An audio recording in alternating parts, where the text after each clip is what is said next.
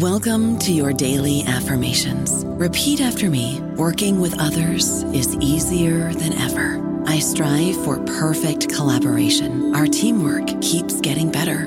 Yeah, affirmations are great, but Monday.com can really get you the teamwork you desire. Work together easily and share files, updates, data, and just about anything you want all in one platform.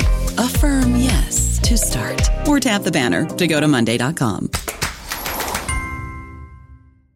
Lucky Land Casino, asking people, what's the weirdest place you've gotten lucky? Lucky? In line at the deli, I guess? Aha, in my dentist's office. More than once, actually. Do I have to say? Yes, you do. In the car before my kids' PTA meeting. Really? Yes. Excuse me, what's the weirdest place you've gotten lucky? I never win and tell. Well, there you have it. You can get lucky anywhere, playing at LuckyLandSlots.com. Play for free right now. Are you feeling lucky? No purchase necessary. Void where prohibited by law. 18+. Terms and conditions apply. See website for details. Welcome to the New Books Network.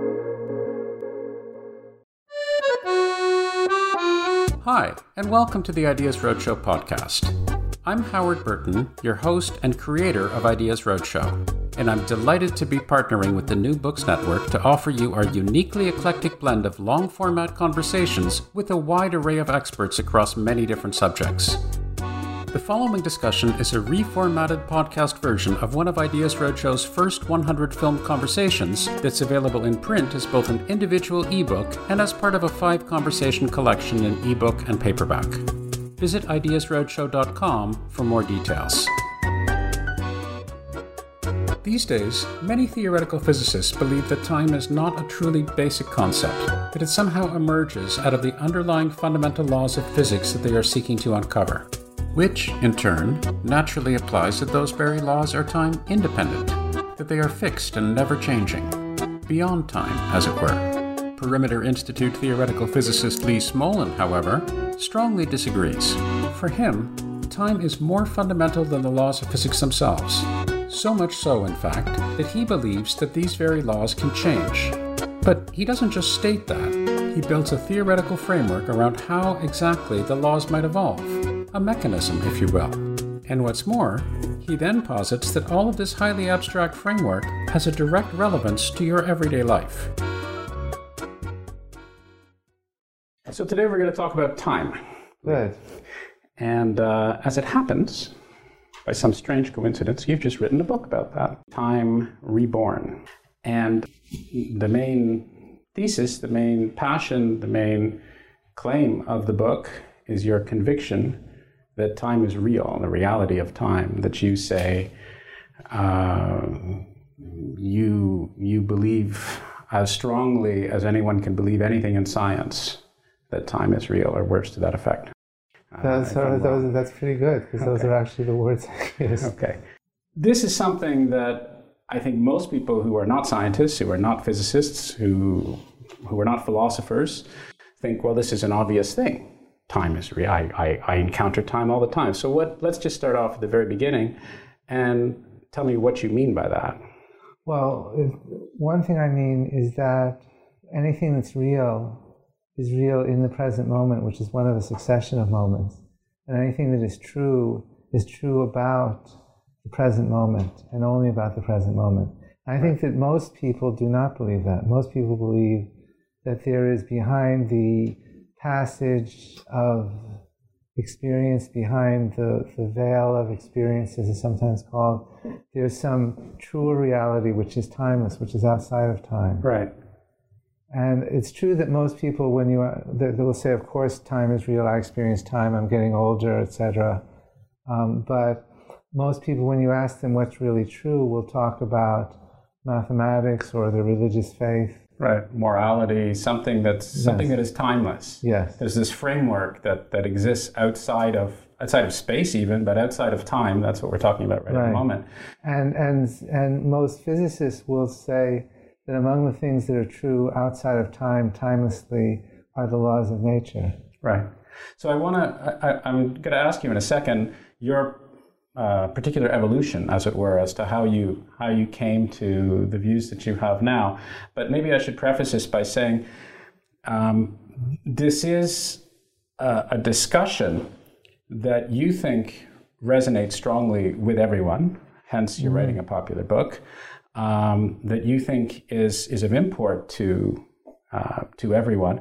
But your particular beliefs and your convictions were arrived at through science. This is not merely a philosophical discussion or idea. Don't mean to be impugning philosophers, but this is based upon your particular scientific evolution, and based upon what you perceive to be important scientific ideas. Yes. And you yourself had a very different view. So maybe you can describe your particular evolution as to how you came to the stage of believing in the reality of time as fervently as you do.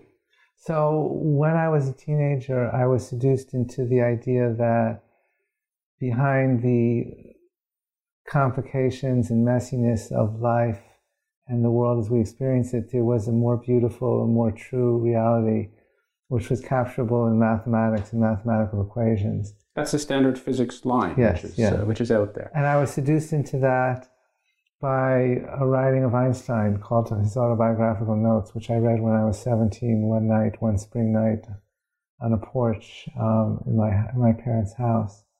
And I was completely caught by that because I was in the typical teenage angst. Right. And that idea just grabbed me that, yes, there is a timeless truth. It all makes sense. There is a beauty behind the world, and it's captured in the laws of nature. And so this was an idea which not only intellectually, but on a personal, maybe even emotional level, resonated with you. It resonated with me very strongly. Yeah, sure. Right. Sure. And it was at that same moment, that same evening, that I decided to do physics, to become a physicist. Wow, this was all in one night. That was all in one night, yeah. Whereas before that, I'd wanted to be various things, but a rock and roll musician or a fiction writer or an architect was the most recent. You never quite gave up on the whole rock and roll thing, though. I mean, I have completely given up on it. Oh yeah, you gave up on it? Because I always thought that at least in your fantasy world, you went back and forth on that a little bit. But no, my fantasy world is not about playing rock and roll. We're not going to get into what my fantasy world is about now. But okay, sorry for distracting you. So there was this epiphany during this particular evening. You read Einstein's Reflections.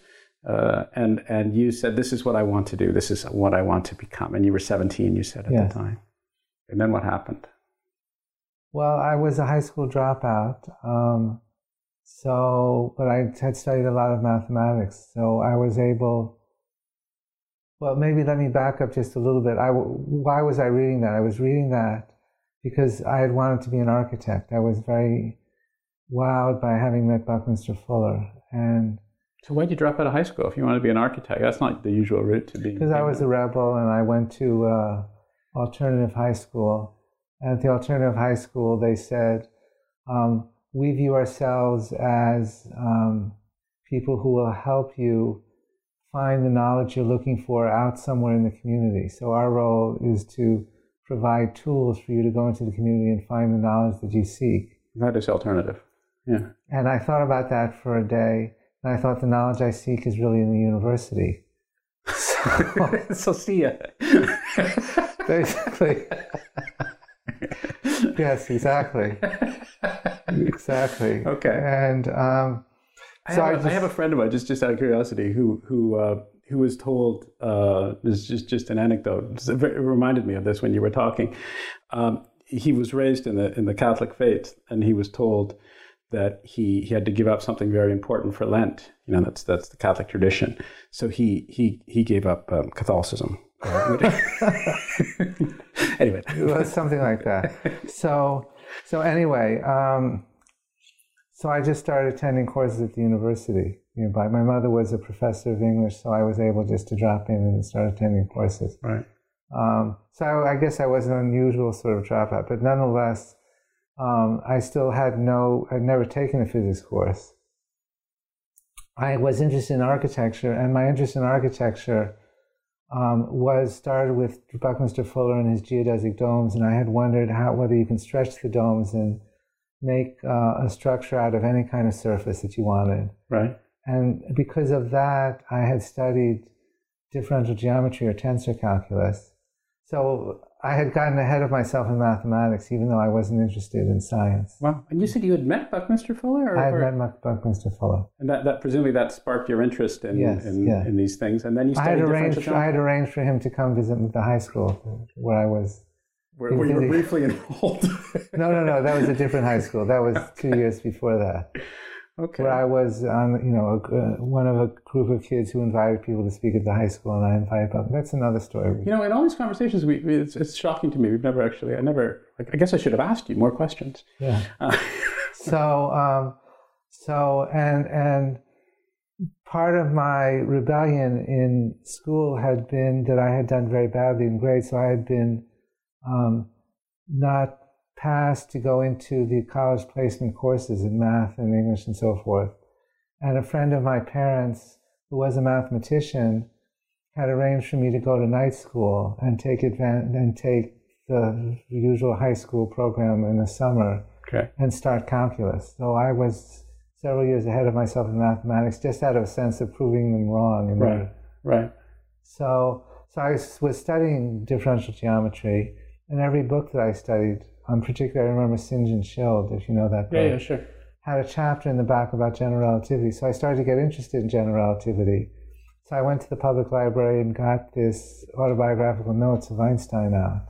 It's in a volume called Albert Einstein, Philosopher, Scientist, of essays about him, including that. And that's what happened. I read it one night.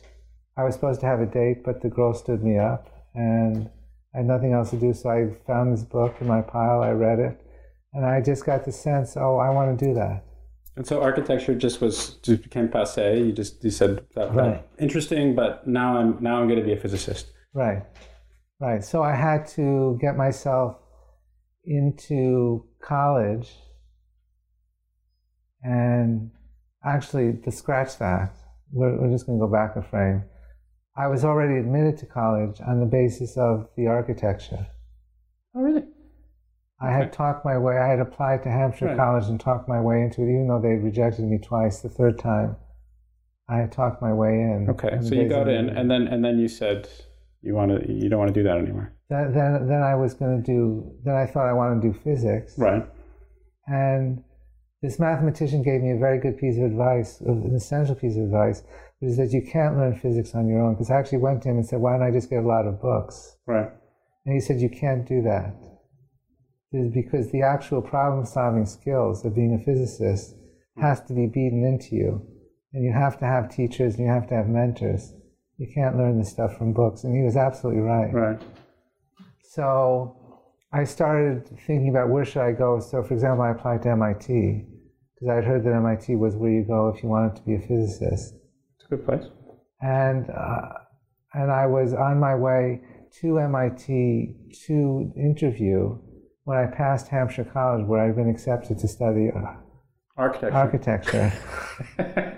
and I was traveling with my girlfriend, who was also interviewing. And while she was interviewing, was this the same girlfriend that stood you up, by the way? No, that was a different girlfriend. Okay. We're not going to get into all that, but anyway. You brought it up. Anyway, I thought, while I'm here, let me see if there are any physicists here at Hampshire College. Right. So I went wandering into the science building and found this guy called Herb Bernstein, who had just showed up. He became your mentor. Right? And he became my mentor, and we spent the afternoon talking. And I just had this sense that this guy could be my teacher. I'd been told I had to have a teacher. And here he was. So we never went to Boston. I just said, okay, here I'm going. And no, because Herb is a great pedagogue on a one-to-one level. And he had asked me a few questions what I'm interested in, and I told him that I had been reading about differential geometry and general relativity. And he pretended not to know anything about relativity theory. And he said, I don't know anything about relativity theory. Or he wanted to know what you learned or what you knew. Yeah, he said, so explain it to me. Right. So he really did know what he was doing. Yeah. He was quite a good pedagogue. Yeah, and of course I flubbed it, and in the course of explaining it to him, I realized I didn't understand it at all. Right. Very Socratic. Anyway, let's move on a little bit, because this was actually extremely interesting to me. But I wanna have a clearer progression. You've become a physicist, right. And you still believe very fervently In the classic view, this view of the timeless laws, our job as theoretical physicists is to find the one governing rule formula that the equation that's behind everything. Right. The equation that we want to put on a T-shirt, the theory of everything, right. These timeless laws, or this timeless law, this one big super unified law. Tom Stoppard in Arcadia has this character, Thomasina, right, who's a very smart young woman. She's studying mathematics, and she has a line where she says, I won't get it exactly right. She says... It is mentioned in your book, though. It is mentioned, yes. She says that there must be an equation which, if you knew it, you could predict every little thing that would happen, every little motion of every atom, of every particle. And even if it would be too complicated to write that equation down... In practice, it's as if you could, because it means that the future is completely determined from the present, by that equation. She puts it, well, Tom Stoppard puts it much better than that. But that vision seduced me completely. Then later I got in even deeper. When I started to work on quantum gravity, I learned about the Wheeler DeWitt equation. And then the Wheeler DeWitt equation, which is supposed to be that equation in a world governed by quantum mechanics and general relativity, right, at the level of the whole universe as a whole. This is the application of quantum mechanics to the universe as a whole. Time disappears completely. It's not, in Newton's laws, time exists, but the future is completely determined from the present, and the present is completely determined by the past, but there's still a parameter, t, in the equations, which is a very weak form of time, but nonetheless, there is a meaning to time in Newton. In the Wheeler DeWitt equation, there's no meaning at all. The time completely disappears from the equations. You have completely timeless equations.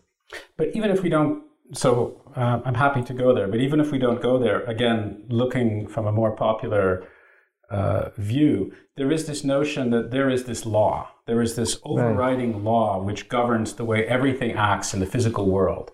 And it is the job of the physicist to find out what this particular law is. And this law is outside of space and time because it's just out there. It's eternal. Yes. It's constant. It's the one thing that we're trying to figure out as scientists, as physicists. And this dream which seduced you not only has seduced hundreds, thousands of theoretical physicists and scientists over the ages, but continues to. This is a very prevalent, popular view which still, I think, reigns supreme. And when you talk about the fact that you believe now in something that's quite different, you explicitly say, many of my colleagues do believe in this idea of that time is an illusion, that time is not real. And I used to believe this as well. I used to believe in things outside of this. And now I have come to believe something else. So let's get back to that trajectory again. And let's move towards how you started changing your own view about the role of time and the reality of time. So there are two lines of thought that led me to change my view. Okay. One of them was the difficulty of realizing the program of starting with this timeless law for quantum mechanics unified with general relativity and getting our universe to emerge from it with time, even in the weak sense that there is time in general relativity or in Newton's laws, that things evolve in time.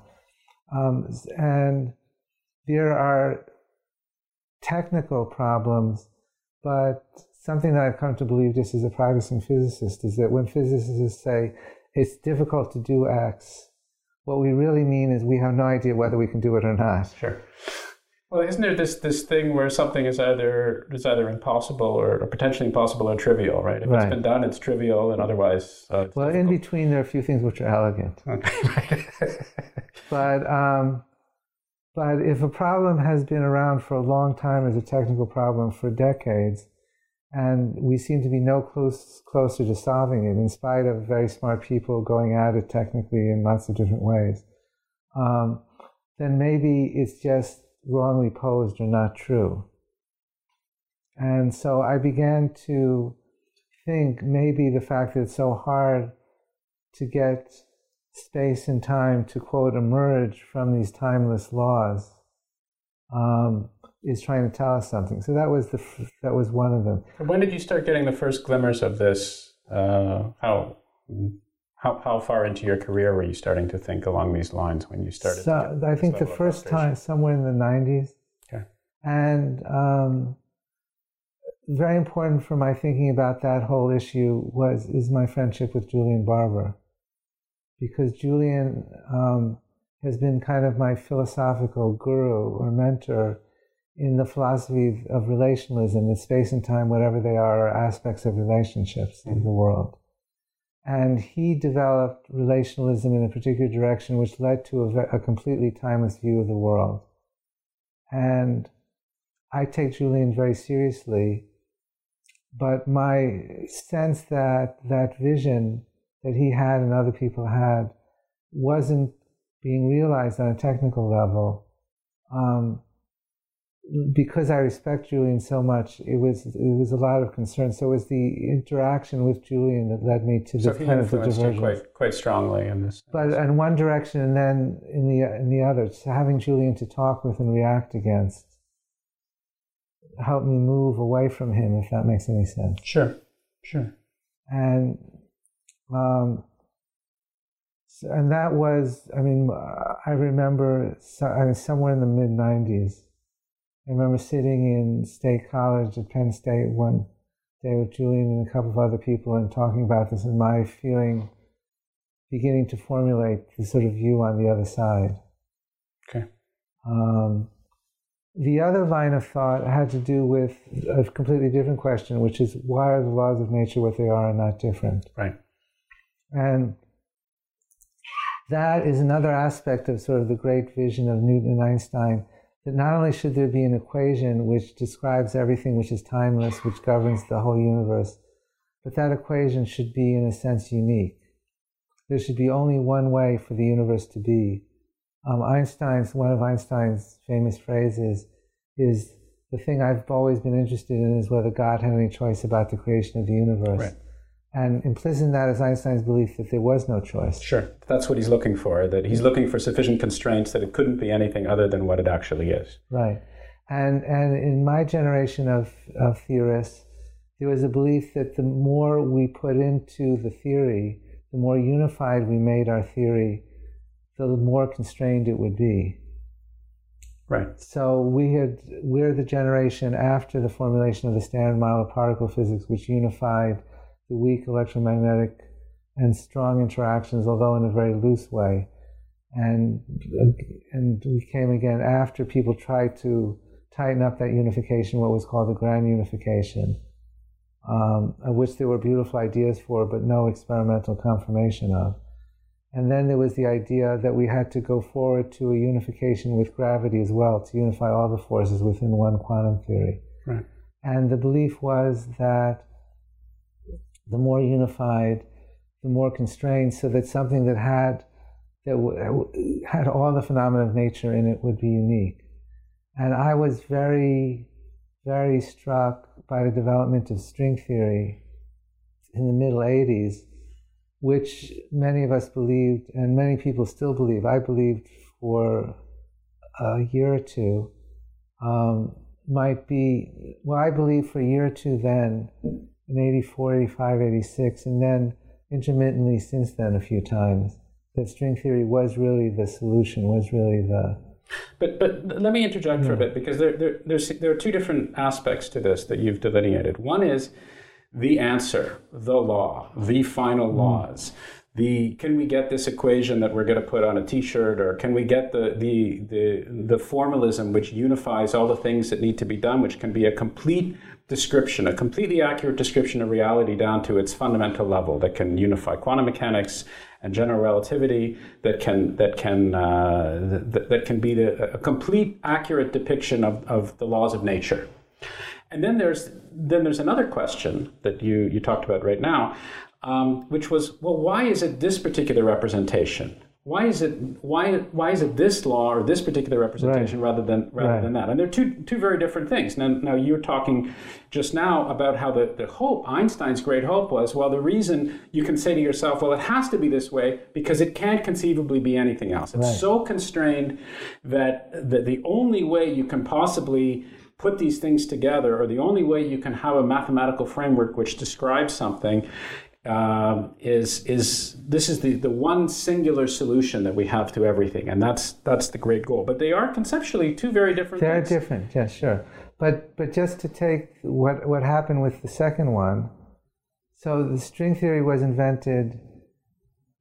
It was promoted to a theory of unification, including gravity, in the early 80s. There was a big development in 1984 that it seemed like they were mathematically consistent, at least to a certain level of approximation that had never been achieved before.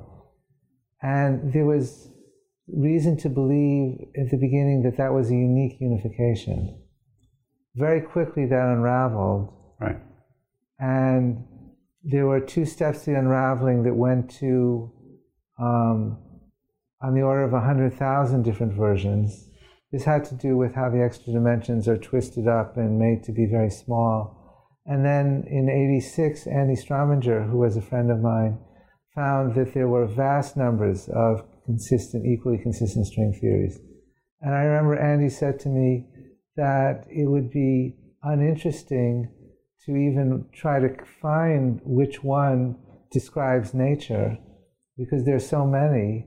There's bound to be, just by coincidence, one that describes nature, or many even that describe nature to the approximation we know it. So he didn't even think it was interesting to develop that. And he was very concerned that the ability to predict future experiments had broken down, because if there are vast numbers of versions which agree with what we know so far, then there are going to be many different future experimental possible results. For example, where the Higgs would have been at the LHC, which was, this, of course, has recently been finally found, what the extension beyond the standard model would be. And since there would be so many different versions available, the theory wouldn't have any predictive power. Let me just, go ahead. Because I can say what comes from there in a sentence. That crisis of, here's a unified theory, but it comes in a vast number of different possibilities, so that it's become non-predictive, to me was a crisis. And the solution to the crisis that I happened on over the next few years after that, and which I'm still convinced, and which really the point of the present book is to refine and sharpen the argument for, is that the only way to understand how the laws of nature were chosen that is scientific, that could lead to experiments that could verify the explanation or falsify the explanation, is if the laws of nature are the result of evolution over time. That's the big idea. And if the laws are the result of evolution in time, then time is prior to the laws, because if the laws can change in time, then time is something more fundamental. Right. It doesn't emerge from a particular law. And that leads me to the view that time really is so deep, is so fundamental, that it's even prior to the regularities that we characterize as laws of nature. So I want to go through that a little bit slower. I want to parse that a little bit if I can.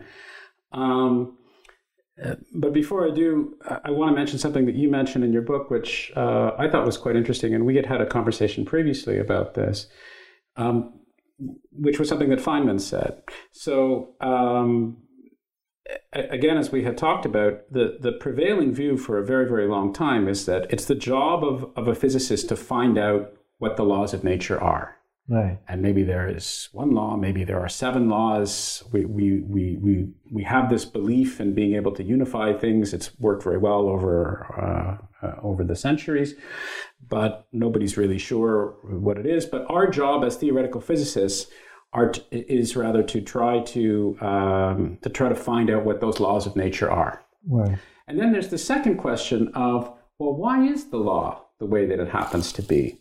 And there was this, and the reason I keep mentioning this is I think This is essential to this idea of evolution that you were talking about and the primacy of time and so forth. But there was this fascinating anecdote when Feynman was being interviewed, right. and somebody asked him this very question. And what was his response to that? Do you remember? Roughly. Of course, Feynman is so articulate in his Brooklynese, fake and formal way, but he says something like, usually we just say, here are the laws of nature, here they are, that's it, but we never ask, how do we get that way in time? How do they come to be the laws of nature? All the other sciences have historical aspects. Right. And maybe physics also has an historical aspect. And he pauses there for a second. Yes. And the interviewer says to him, how do you approach that question? Right. And he says, I have no idea. And then the interview moves on. And there are actually a number of intimations or suggestions. Dirac has a beautiful quote, and this is very much against, I think, the standard understanding of Dirac as a Platonist and as somebody who did physics by looking for mathematical beauty. But he says explicitly in an essay that maybe the laws of nature earlier in the universe were not the same laws as they are now. Right. And then, of course, the philosopher Peirce, the great founder of American pragmatism. This is Charles Sanders Peirce. Right. Said in 1893, and I think this reflected the influence of Darwin, very clearly what I just said, but let me sort of try, I've used this quote so often, let me see if I can run an approximate version of it. He says, it's not enough to say what the laws of nature are, to give the laws, because the laws demand explanation. In fact, nothing is more in need of an explanation as a statement of what the laws are. Right. So that's great. Let me just back up again. For someone who doesn't know anything about physics, and they say, what are these guys talking about? They're talking about this philosopher from this time, somebody from the 19th century, someone from the 20th century, Feynman. They're throwing all these names around. But I think that's a very compelling idea, that on the one hand, you have people that say, our job is to figure out the law of nature. The law of nature is X. Here it is. I can put it here. I can put it on a T-shirt. I can not put it on a T-shirt. Maybe there are 4 of them. Maybe there are 10 of them. Maybe there's 1 of them. And somebody else says, well, hang on. If that's it, if that's the law, out of all the possibilities that could have been the law, if there's anything that's crying out for some sort of an overall explanation, it's that seems extremely mysterious. Yes. Why that and not something else? And then this notion that there has to be some way of looking at the laws having evolved, either from possible worlds or from real worlds or from our world into what it is today. There's this notion that if you're going to explain the law, you have to look at things in terms of an evolutionary perspective. Yes. And that's a key driving factor for you, and that was, I guess, a view that you came to view that is quite different from that of your colleagues. From some of my colleagues, and so, but I came to it in 2 stages. I mean, my first response to the provocation from Andy Strominger was to invent a scenario for laws to evolve, which was analogous to natural selection. And that's what my first book was about, Life of the Cosmos. Right. I want to get to that in a bit. That scenario is cosmological natural selection. Right. And that was, I was thinking about that in the late 80s and early 90s. The paper was published in 92. And then I wrote the book about it, and then I put it aside, really. And I've come back and developed some of the predictions and seen how the astronomers are doing with some of the predictions of cosmological natural selection, but I didn't think deeply of it for a long time. And then I had a provocation from a philosopher, Roberto Mangueira Unger, who I was put together with by a mutual friend, Drusilla Cornell, who is also a law professor of law. And Roberto Unger is a philosopher, but he makes his living as a professor of law at Harvard. Right. And Roberto and I came together serendipitously, and we had a conversation in his office. and discovered we had a mutual interest in the idea that the laws of nature may have evolved in time. Now, this is interesting to me because he's a professor of law. He's a and also a politician. You mentioned he is him before. Yes, he is a politician he's in Brazilian, Brazil, I believe. Yeah. And so it's curious to me that he would be thinking about, passionate about, motivated to address issues that of cosmology, of physics. However, that's so continue. So and Roberto's story, how he got there, is another story, and I only understand it approximately. But in any case, when we talked, he was very provocative, and basically, to put into a few words what his message was for me, it was, you've been speculating about the evolution of laws, but you haven't gone deeply. I hadn't gone deeply to think about what the implication of that is for our understanding of time. And since, of course, my real professional specialty is quantum gravity, and the nature of time is a big question, is the big open question. How does time emerge from timeless Wheeler-DeWitt equations, from timeless laws, etc.?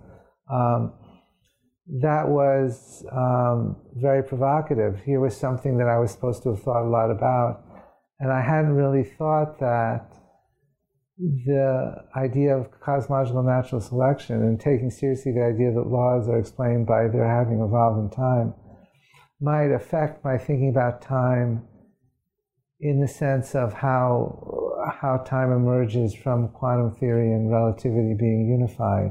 So you had thought about evolving laws, obviously, through cosmological natural selection, but you hadn't thought more generally about this idea of...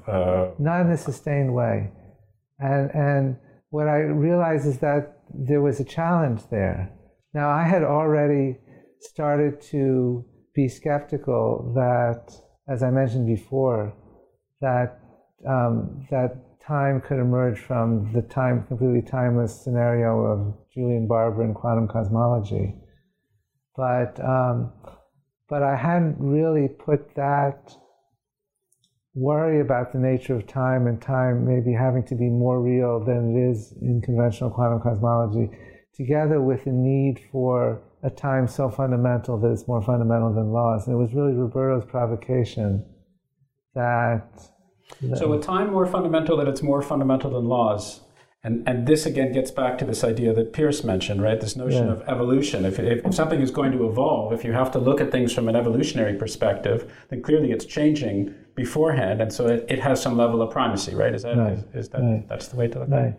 So then Roberto and I started working together. This is 5 or 6 years ago, on discussing the implications of the idea that laws of nature evolve and time is really real. And this project with Roberto, which is resulting in an academic publication, was really the impetus for me to think much more deeply about the nature of time and to come to the views that are in Time Reborn. Okay. I want to ask you a little bit about you had talked a little bit about some of the problems in physics and Andy Strominger and the landscape and the beginnings of this notion of so many possibilities, which of course got worse and worse and worse. But I want to talk a little bit about related to that, another aspect which seemed to me from reading your book to be motivating you. And this is what you and Roberto called the cosmological fallacy, and this notion that it seems to me this is a key aspect of relationalism that you talk about. And that if one is going to try to, let me see if I can express your views. You tell me where I'm going wrong. Good. Okay. So again, if we look throughout the history of physics, of being able to develop equations to describe systems, the way it seems to be done is you look at closed systems, you look at separate systems, you look at idealized situations, and you study them from afar. Study them from outside of the system? How does the system actually evolve? Oh, here's a system and here's another system. How do they fit together? How can we develop a description of that particular framework in a law-like way?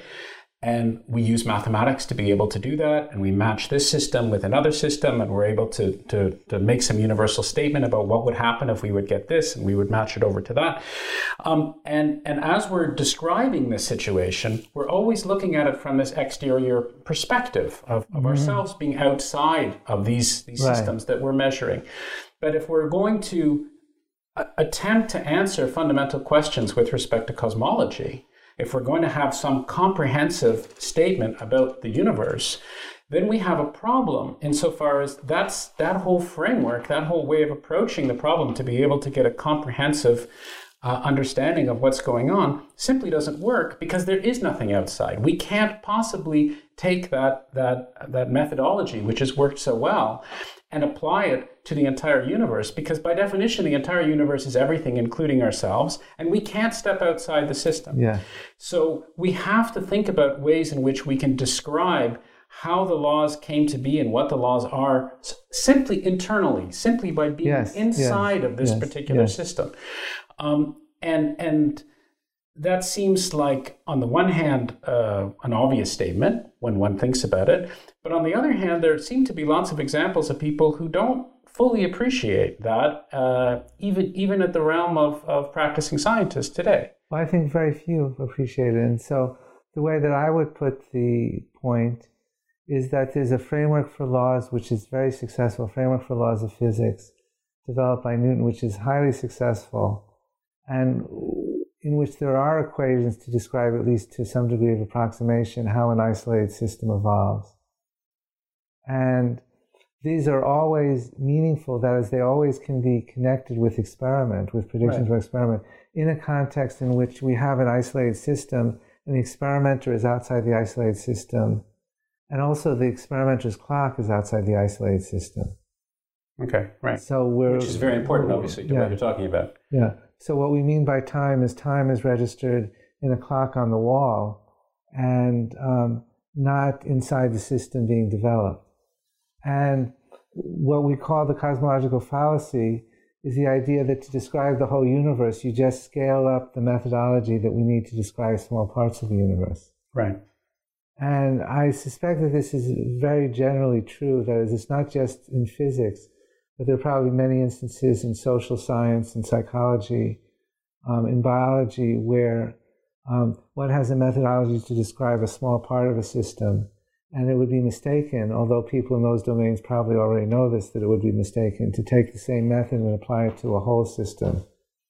I'm speculating, of course, but my guess would be that one of the reasons why your colleague and collaborator Roberto Unger, who is looking at the laws that govern societies and the laws that apply in a political, social context, sees some parallels, because one can imagine that the argument by analogy holds, that if you're trying to understand the way societies should be structured and what the law-like nature of society is, it doesn't make a great deal of sense to try to get completely outside of that society. That's what it is. It is the people and the constituents in that society somehow that are responsible for the laws that govern that. And so it seems to me that there is a direct, I don't know, I'm speculating, but my sense is there is a conceptual analogy between those two things. It does make some sort of sense as to why he's thinking. There's a path that way, and there's also a path for Roberto another way, which is that his vision of what law is and what politics is has an essential element of novelty and openness in the future. That is, politics is not just a fight between established menu items, the left, the right, the blah, blah, blah, blah. When politics is truly important and substantial, it involves the invention of new ways of organizing societies, new ideas, new concepts. And for the way he thinks about politics, that development of novel solutions to problems is the essential thing. He writes about a society being always nonviolent, but just on the edge of boiling over with change, with experimentation. And for him, since he is a philosopher and a very comprehensive philosopher, there would be a conflict between that view of society and human potentiality and a view of nature in which everything is limited and the future is completely determined from the present, which is completely determined from the past. So he wanted, I'm speculating, because actually, in spite of all we've talked, we've never had this conversation Really? with Roberto. Really? But my sense is that one of the things that he may have speculated about was how to have a view of science and a view of physics and cosmology in which his view of society would have a natural place. Well, one thing actually confused me, just pragmatically. He's at Harvard, right? Yes. So why didn't he go talk to other physicists at Harvard? I mean, there's nothing obviously wrong to talking to you, but I'm wondering why he was so. Why he came so late to the whole notion of physics. This is just very much a story about academia and maybe a little bit of story about Roberto. At the end of the conversation that we had, right, that first conversation, he said to me as he was saying goodbye to me, he said, "This is wonderful. I've been thinking about physics and cosmology for 20 years, but I've never talked with a physicist before." At Harvard? Period. Then he said, "Tell me, by the way, do we have any physicists here at Harvard?" Okay. And what's really comedic about that is that if you know the organization of the geography of Harvard, the law school sits on the side of a quad triangle here. And the physics building is, well, not across, but catty corner to the physics building is right here. Oh, that's right, right. And not only that, but the law cafeteria, where the law professors have lunch, although maybe Roberto never goes to have lunch, I wouldn't know, is where many of the physics faculty go and have lunch regularly. So when I visited the physics department at Harvard and I've been taken to lunch, we've gone to the law school. But he never met. Has he met them since, by the way? Has he, now that he's been involved in these discussions, is he a regular at physics colloquia and so forth? Or I have made some contacts,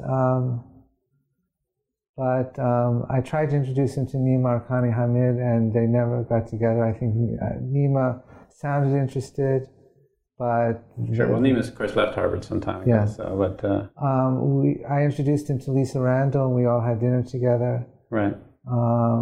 I think Roberto's version of philosophical thinking is very different from Lisa's very pragmatic, very phenomenological approach to science. But we had a fun dinner together. Okay. So he's had some interaction subsequently with. Yes, and he knows that there are physicists who are at Harvard now. He's aware of that. And I arranged for Jean Maguejo when he was visiting at Harvard to spend an evening with Roberto. Okay. And which, knowing the two of them as we know them, what can I imagine? Okay, that's all. Anyway, so he's aware of that now. So let me.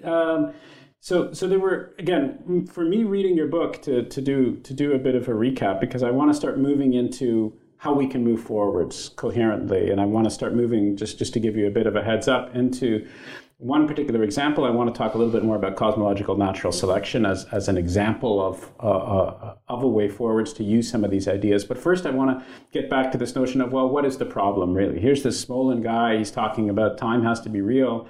I don't know what the heck he's talking about. What does he mean by time having to be real?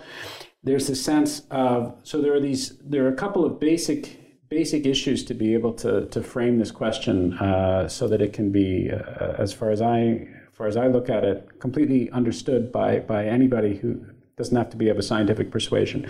So there's this one idea that we have to understand whatever laws we have, we should go further and try to get some understanding of why these particular laws are the way that they are as well. It's not enough to just say what the laws of physics are. That's important and that's essential and that's often very, very difficult. But we also have to try, or we should be trying to get some understanding of why these are the laws themselves. And there's this sense exacerbated by the many of the issues in contemporary physics today of uncertainty and difficulty in trying to understand things at a cosmological level and so forth. But there is this sense that trying to get an understanding of these laws, we have to bear in mind the fact that there is no external position. There is no outside observer. We have to be working within the system from a cosmological perspective. We can't we can't succumb to this cosmological fallacy of talking about things that we can't possibly even look at as being well defined, let alone measurable. Right. And so we have to be looking from within the framework of things. And then there is this notion that somehow tied to addressing the concept of why the laws are the way that they are, is this notion of evolution of the laws. And this notion of evolution necessarily implies some sense of time being having some element of reality to it. Is that a fair assessment of the situation? Yes. Or have I missed something? That's a fair assessment. There is one aspect which for me is very important, which is I want an explanation for why the laws of nature are what they are, which is within science, which means it has to be testable, which means it has to put forward predictions which are falsifiable. And the fact that the evolution is hypothesized to have taken place in the past means that there may very well be opportunities to test implications of, supposing you make some hypothesis or scenario for precisely how that evolution took place, that may lead to predictions which are testable because we see the past. Right. There's things coming from the past. So there's a trace somewhere that we can. There's a fossil or a trace, right. And this is different from other style explanations for why the laws are what they are that we observe. One very popular one is to imagine that there are many, many, many universes existing simultaneously. Mm-hmm. Our universe being very unusual in that population of universes in certain ways. One of them is that life exists and human beings or intelligent beings exist. And that kind of explanation, by contrast, requires speculating about things that are unobservable because we have no causal contact. So you're talking about the anthropic principle. The anthropic principle. So let's call a spade a spade. Well, the anthropic principle is part of these scenarios because there you have a population of universes which exist simultaneously, of which our universe is very unusual. And the question is, why are we in our universe when we could have been in so many other possible universes? Yes. With all of these, we should emphasize having different laws.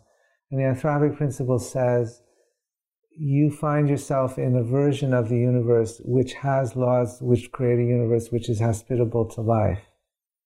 Right. Otherwise, we wouldn't be asking the question, presumably. Right. The problem with the style, and that's a logical truism. The problem with the style of explanation is that it doesn't lead to any predictions which are falsifiable because there's no way to test hypotheses about the properties of these other universes because they're not in the past, most of them. Most of them are disconnected from ours causally. Right. So to summarize, I can either have some multiverse idea of taking this again, this bird's eye view of looking at all these different possible universes with all different possible laws and or possible constants to those laws, and saying, well, we're over here, and yes, well, we exist over here, but there is a veritable infinity or de facto infinity or almost a whole lot of other possible universes in which we could be, and we just happen to be over here.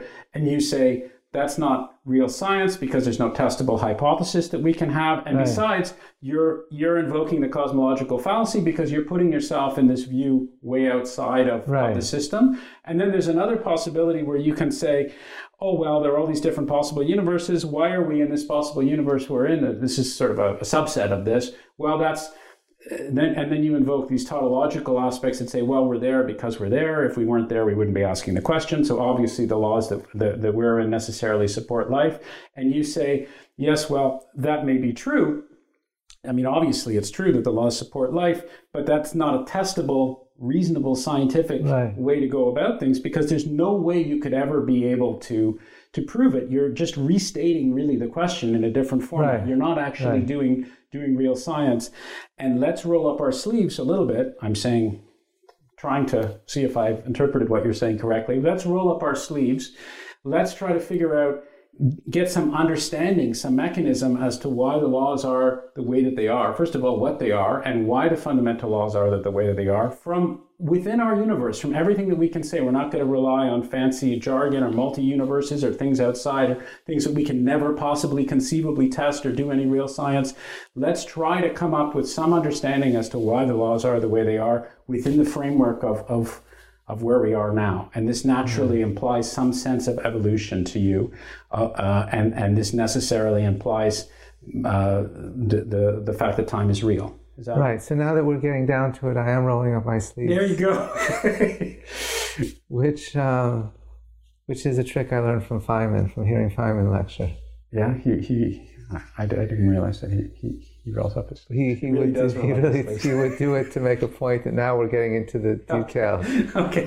Okay. So let's get into the details. So first of all, that's okay. That's what I said was a. Yeah, let me break it down, just in a simple way. If we're going to talk about the laws being different, we need to have opportunities for them to be different. Because we don't just want them to be, if there's just one universe and it happens once, and we're talking about a logical possibility that it could have been different, you're not going to develop any explanation for how they came to be unless there's an actual possibility for them to have been different, instantiated somewhere, somehow. Okay. And there are basically two possibilities, or two, limits for how to organize it. One of them is to organize them being different in succession in time, so through time, which is succession, which allows, as I said, there to be experimental tests. And the other one is pluralism, is to have a plurality of universes. Okay. Of course, you can have both, but those are really the two extremes of what you can have. And my sense is that there needs to be succession, and in fact there needs to be not abrupt succession, but slow succession, as in natural selection, in order that there can be accumulation of coincidences of special properties. Yes, it's important to let me start that again. Sure.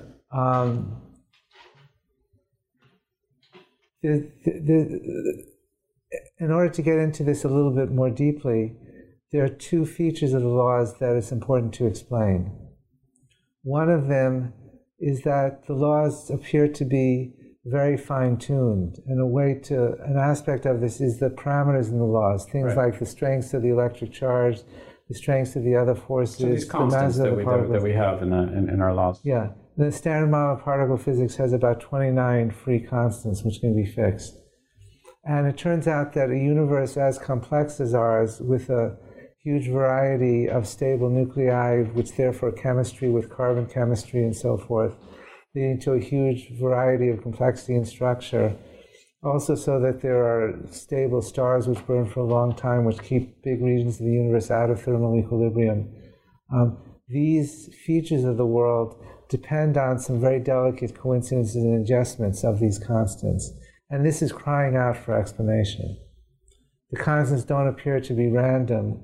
The laws appear to have very finely chosen constants in such a way that there can be a lot of complexity and structure, and that the universe can be away from thermal equilibrium. Right. So would they have? There's such a very small amount of parameter space that would these constants have reasonably speaking any other values or random values? We wouldn't have structure, we wouldn't have galaxies, we wouldn't have, let alone life and all the rest of that in our universe. So even if the laws are the same. Yes. And nothing that we know about the laws constrains the values of these constants. So these do seem to be logical possibilities. The other thing is that many of the ratios of the constants are very large numbers or very small numbers. So there's a huge divergence of scales written into the laws of nature. And this also goes to create a universe which is very structured and very complex. Okay. Stars are much, much, much bigger than nuclei. And that's because the gravitational force is much, much, much, much weaker than the forces holding nuclei together. Okay. So how is this related to... So both of these features of the laws require explanation. And the anthropic principle gives a restatement of them and says, oh yes, by the way, notice that the laws are finely tuned so that life can exist. Sure. What I think we need for science to continue is an explanation that doesn't involve pointing to our existence or pointing to life. Okay. But so let's be practical. That's a good segue. And so you yourself have given. You mentioned this before, but I want to move into it in a little bit of detail. So you have your theory of cosmological natural selection, which was inspired by evolutionary theory, which was inspired by many of these things that we had talked about before. So first, I'd like you to summarize what this theory is, and then give me a sense as to what the current state is now. So any use of natural selection involves several elements. There has to be replication of some being, there has to be something like a code, right, which specifies the properties of a being. It has to be able to reproduce. The code has to be passed on with modification. There has to be something like... So for humans, this would be DNA, presumably, DNA. Or for other species, other animal species, this would be DNA. Vegetables. There has to be mutations or a sexual recombination of the information. Right. There has to be a mechanism for change, and there has to be a way that this information can be passed on. Yes, and then there has to be a strong dependence of how successfully a creature reproduces on the properties that the creature has. It has to be... This is survival of the fittest. Survival of the fittest. But it has to be that it actually matters how many legs you have, or how good your eyesight is, or right, how oily your skin is, or something like that. It has to actually matter for the survival of your offspring. And then it just works by logic. Then if you have those elements, some properties will be very well represented in future populations because they'll give offspring a tremendous selective advantage, and that accumulates over many generations and leads to the takeover of the population by genes that produce that property. Right. So, or whatever substitutes as genes. Right. Right. So my idea, and I did this quite constructively, I asked myself, is there an area of science where questions like how laws are chosen so that the universe comes to be unusually complex, where a question analogous to that is answered? And I said, and I looked around in science, the only place I could find it is biology, where the question is why there are many, many different genes possible and many, many different possible creatures. Why are the certain ones chosen, and those ones that are chosen are so highly complex and organized? And then, having identified natural selection as a possible analogy, I tried to see if there was a cosmological scenario which would work analogously to it. Right. And I came up with several ideas, and this was the one that worked the best. So what we need first, reproduction. And there was an idea that black holes can lead to new universes. And this is not my idea. The idea goes back to John Wheeler and Bryce DeWitt, who were the inventors of the field of quantum gravity in the early 1960s. But anyway, that's the idea. That's the idea. Okay. And then the analogy needs something analogous to the genes, and I thought we could take the parameters of the laws of physics to be analogous to the genes, and especially in that they seem to be finely tuned. Right. Then we need a hypothesis about mutation, and I just made it ab initio. I said, supposing it is the case that when a universe reproduces itself through a black hole, so that there's a new universe to the future of that black hole, of the interior of that black hole, that the parameters of the laws of nature are slightly different. So it could be there are universes that are being created from these black holes, and it could be that that the laws and or the parameters could be slightly different from the way that they are. Yes.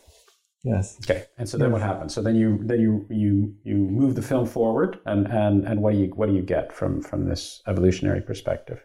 You get a takeover of the population by universes with laws that lead to much higher productions of black holes than universes with other laws. Right. So that's this that's where they're going. They're being driven. The survival of the fittest is to produce as many black holes as they possibly can. Right. These guys. Right. So let me just back up, because I think it's worth emphasizing to tie into our previous conversation. You have a mechanism, you have a structure to be able to posit a justification, an understanding of the way things are, again, internally, not going external, not looking outside, not positing other things outside. You're saying what can be the laws, the framework, looking at it from an internal perspective. Here are the evolutionary criteria. Here's the way we would go, just as we would if we were looking from an evolutionary framework in a population somewhere. How did we get to the way that we are today? Why are there turtles, and why are there people, and why is there this, and why is there that? And well, turtles are a little extreme. Nobody knows why there are turtles. I'm not sure. Well, anyway, and so by analogy, you've created this thing on a cosmological scale. Yes. And does it make any predictions? It makes a very small number of predictions, but those that it's made have held up. Yeah, and they're fairly concrete, right? I mean, you could imagine, getting back to your idea of what's scientific and what's not scientific. You could imagine that that the predictions it made would have falsified the theory. And indeed, several times I thought that one of the predictions has been falsified. So can you tell me a little bit about the types of predictions that the theory makes? So where do most black holes come from in the universe? Most black holes are the result of supernova explosions, which are in turn the result of very massive stars. They're the end point of very massive stars, these supernova explosions. Right. And when the star explodes, most of it is scattered off back into space, but it leaves behind a remnant of a few times the mass of the sun. And it turns out that there are two fates for this remnant. If it's light enough, it becomes a neutron star. But there's a limit to how heavy the remnant can be and still be stable as a neutron star. If it's over that limit, it becomes a black hole. Nothing can stop the collapse, and it becomes a black hole. Right. So let's call that the upper limit for a neutron star mass. Right. Now, clearly, if you want to make the most black holes, you want to push that limit down as low as possible. Right. So there can be as many black holes produced as possible. Right. As long as you can push it down without inhibiting the processes that make very massive stars. And it turns out that the processes that make massive stars tie down the properties of the light elements and the first generation of particles, the proton, the neutron, and the forces by which they interact. Okay. And the reason is that it's actually a little bit interesting, and because of the anthropic principle. It turns out that oxygen and carbon play an essential role in cooling the clouds of gas in galaxies that become the massive stars. If there wasn't carbon and oxygen stably, then there would not be nearly so many massive stars. And we can take the detour, but I can explain. It's a detour into astrophysics, all of which I had to learn. Okay. But the reason why I mention that is it turns out that the existence of carbon and oxygen are implicated in there being many heavy stars and therefore many black holes. Right. And that provides an alternative explanation for what is usually claimed to be explained by the anthropic principle. Okay. So that's why I mentioned that. Okay. Now, I thought you were going to talk about the kaon, but I'm about to talk about the kaon. So there turns out to be, as far as I can tell, one way where you can tune the upper limit without affecting the rate of the formation of the massive stars that led to the supernova in the first place. And that's by a particle called a kaon, which is a heavy version of a meson. It's a heavy particle made out of quarks. And let me not go into the physics of it. Sure. But anyway, it's a possibility of it's a possibility. Right. And therefore, the laws of nature, if cosmological natural selection is right, and the universe is extremized or finely tuned for the production of as many black holes as possible, that has implications for the properties of this particle, the kaon, and that has implications for what this upper mass limit is. And it turns out that the theory predicts that this upper limit should be less than twice the mass of the sun. Now, when I first ran through these ideas and talked to experts and read papers by experts on nuclear astrophysics, they were telling me that the upper limit, given that the kaon had the properties you wanted it to have, was 1.6 times the mass of the sun. Meanwhile, there have been a few cases of neutron stars observed with masses with big errors in their measurement, but where the central value was way over 1.6. So if this had held up, if we had found a neutron star with, say, 2 solar masses, then your theory is in big trouble. It's a little bit subtler than that, because what happened is that there is a very well-measured neutron star just the last 2 years, which appears to have a mass of 1.9 times the mass of the sun. And I was all ready to write a paper and saying that the cosmological natural selection has been falsified, which would be a great thing to do, to have had an idea which was actually in the domain of quantum gravity and cosmology and was falsified by an experiment would be, the only thing that would be better. This is how desperate we are. You see, yeah. You're getting excited when you can actually falsify a theory. Yeah. Yeah, so I was organizing myself to write that paper, and I thought, I'll go back through the literature in the nuclear astrophysics and just make sure that that limit of 1.6 still holds. Right. But it turns out that it didn't still hold, that there had been better calculations. Okay. And the limit was pushed up to 2. Oh, all right. So you need 2.1. Well, you need 2.5. All right. You need 2.5 because there are error bars on those things. Okay. You need 2.5. But anyway, there is a limit. And whether or not we haven't been able to, so there's a theoretically understood limit, and then with the constraints and the error bars, the observational constraints and so forth, there is a possibility someone can come along tomorrow and say, we have detected within a good degree of experimental error a neutron star with 3 solar masses, and then you will say that's it for cosmological natural selection. Sure. It's done because. If cosmological natural selection were the case, then the universe would be, because of the premises in my theory, the universe would be naturally predisposed towards the maximum possible production of black holes. And it's not happening. So that's not the case. Let me just mention something else. Sure. There are a bunch of other claims that have been made that the theory is falsified, that the universe is not extremized to make black holes. And I've looked at these carefully and discussed with experts carefully, and I think that every one of these claims is wrong. This is not the format to go into the technical details. Sure. But there are notes in Life of the Cosmos, and there's some recent review papers that I wrote, which do go through all these different claims carefully and okay. So it seems to me the summary is, from your perspective, cosmological natural selection is alive and well. It has not been falsified. Yes. That's point number 1. Point number 2, or maybe point number 1 or 0 or whatever, is that it is a falsifiable theory. That it is a theory which can be falsified, and it has not yet been falsified, and thus there's no reason to discard it.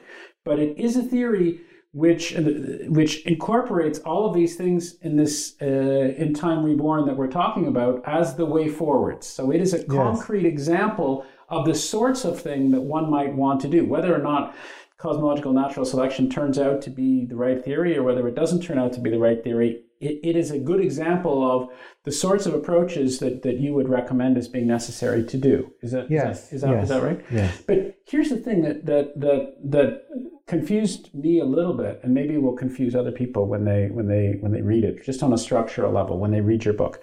So I say, okay, Smolin says that I have to have a theory which doesn't revert to any bird's eye view outside of the universe to describe things. So he does this. And he can't tell me, so the laws that are governing the universe are perfectly incorporated within my framework of living inside the universe. Right. So I don't succumb to this cosmological fallacy that he's going on about. And it's a theory which does explain why we have the laws that we do because of this black hole stuff. But hang on, isn't that really just imposing another law on the situation? Because what he's accepted right at the very beginning is this idea of evolution. So there is this idea of evolution, and there is this idea that, well, we have to create as many black holes as possible. And isn't that just some kind of meta law on top of all this? And aren't we right back to where we were before about prescribing some law-like regularity from somehow outside of the system? Yes, of course. So how do I... So how, at some deep philosophical level, how is this really any different? So this is what we call with Roberto the meta-law dilemma. Okay. When you say that the laws of nature evolve, they evolve with respect to some meta-law, or they don't. Right. Okay. And here are the two horns of the dilemma. If there is a meta-law, then you might come back and ask, why that meta-law? Why not some other meta-law? And then you're into a regress. If there's no meta law, then you need some meta law to describe why you have the meta law. Yeah. If there's no meta law, then your chain of explanation stops. It's just random. So there are two kinds of dilemmas in science and philosophy. There are dilemmas which are real contradictions, which means you have to switch back. You've argued yourself into a dilemma. There's a problem. And there are dilemmas which are fruitful because you can change the definition of something, you can have a new idea, a new realization, you can transcend it and move on. Right. And I'm convinced that the meta-law dilemma is the second kind.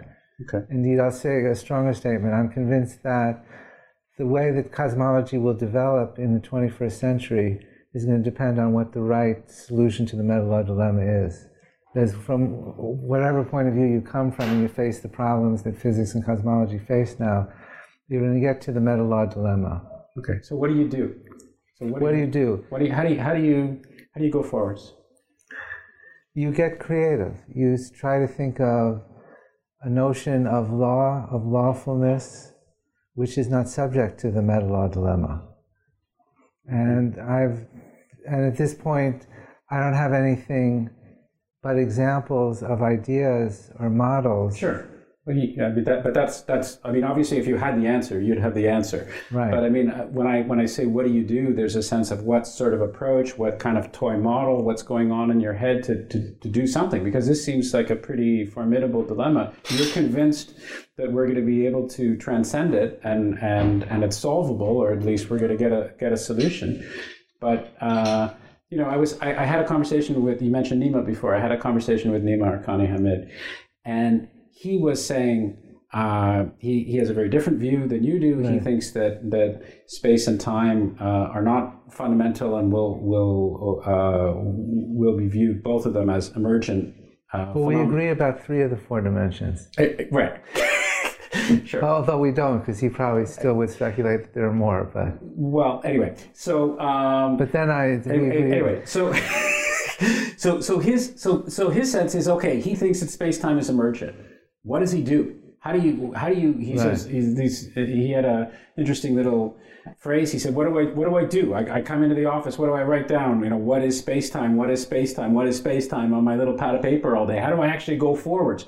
What do I do?" And then he sketched out some kind of a framework or notion of how he might actually be able to make progress. So I'm going to ask you the same question. So you have different views, at least for 1 out of the 4 dimensions, or whatever.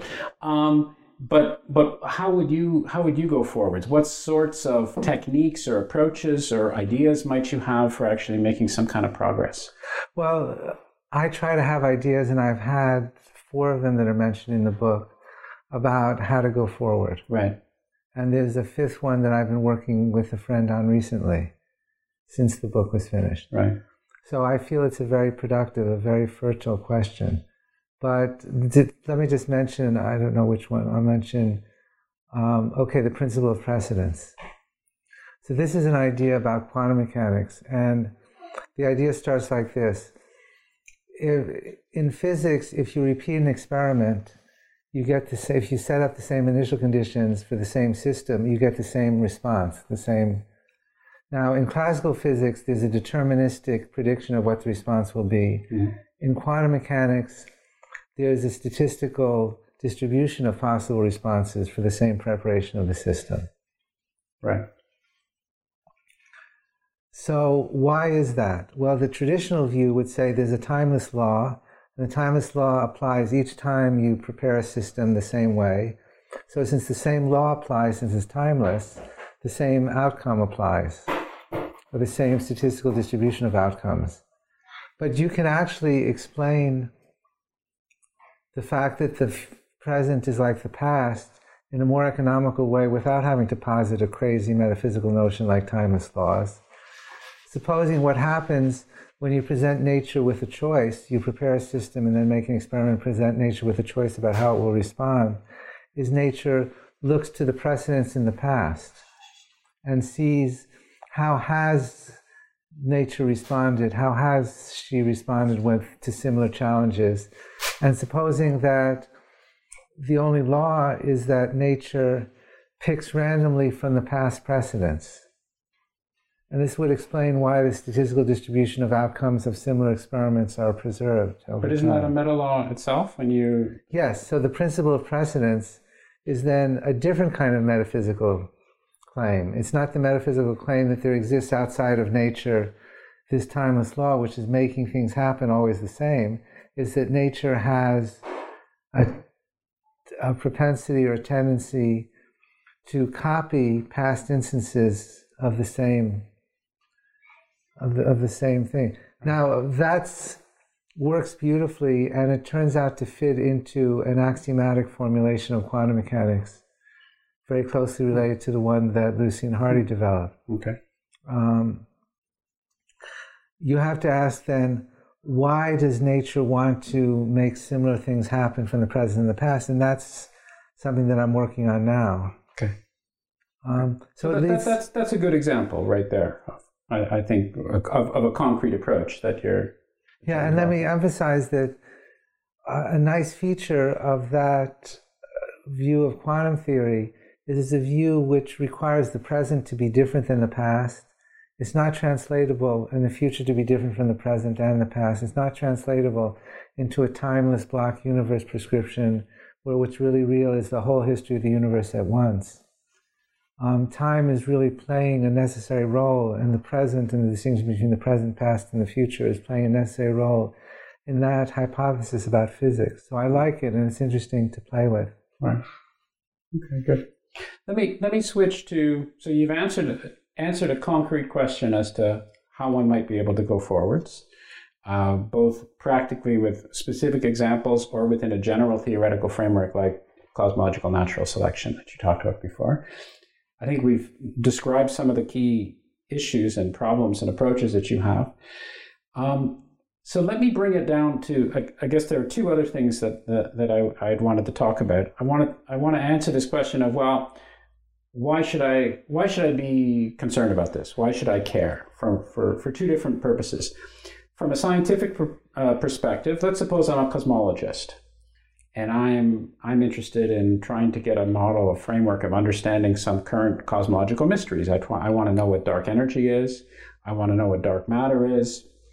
And here's Lee coming and telling me, oh, we have to make sure we don't get involved in the cosmological fallacy. Oh, let's try to we have to make sure that time is real and so forth.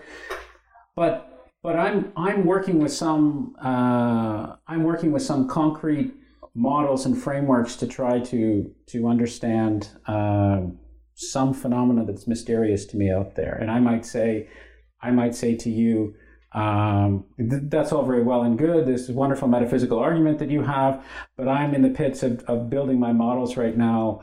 Come back to me when we've got everything all figured out in that particular way. In the first case, what would you say to somebody who's saying something like that to you? And in the second case, are there people who are saying something like that to you, or is the response that you're getting to these types of views somewhat different than that? Well, what I would say to somebody like that is that it's a fool's game at this point.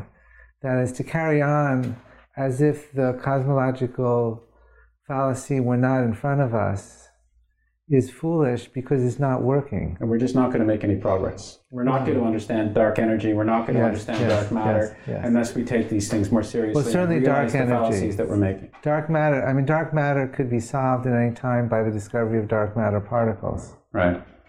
But dark energy is the ultimate question about why are the laws of nature the way that they are, because it's such an unlikely thing to be the case. And the magnitude of it is so unlikely, is so off any other physical scale. So,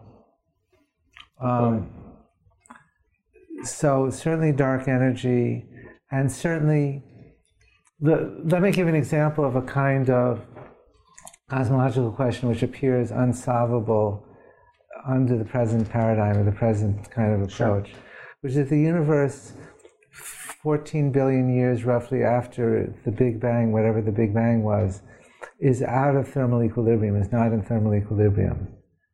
There are parts of the universe that are in thermal equilibrium. The microwave background is in thermal equilibrium, but there are big pieces of the universe which are not in thermal equilibrium. Why is this the case? Right. This is an old problem that goes back 150 years. Why is the second law of thermodynamics, which is time asymmetric, true? It's a very good approximation. Why is the universe not in equilibrium but tending towards equilibrium to the future and not to the past, when the laws of nature appear to be time symmetric? Right. So this is the whole arrow of time business. Why is there an arrow of time, thermodynamic arrow of time? Right, right. Under the paradigm that the laws of nature are timeless, then the only, which is the standard point of view that people have tried to answer this question from, all the answers point back to the initial conditions, which were set up in such a way as to be extremely time asymmetric, to be, or another way to say it, to be extremely improbable. Right. Why is that? And that's just another way of, I mean, that's just pushing the question back a little bit further. Right? That's pushing the question back, because the question about why were the initial conditions chosen is another one of those questions, like why were the laws chosen? Sure. Okay. But if time is real, then the future just is different from the past. And it's possible to imagine that the fundamental law, the real fundamental law, is time asymmetric.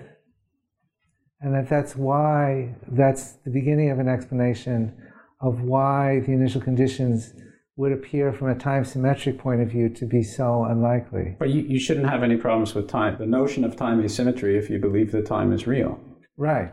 But that's my point. Yeah. Whereas time asymmetry is very problematic if time is not real. Right.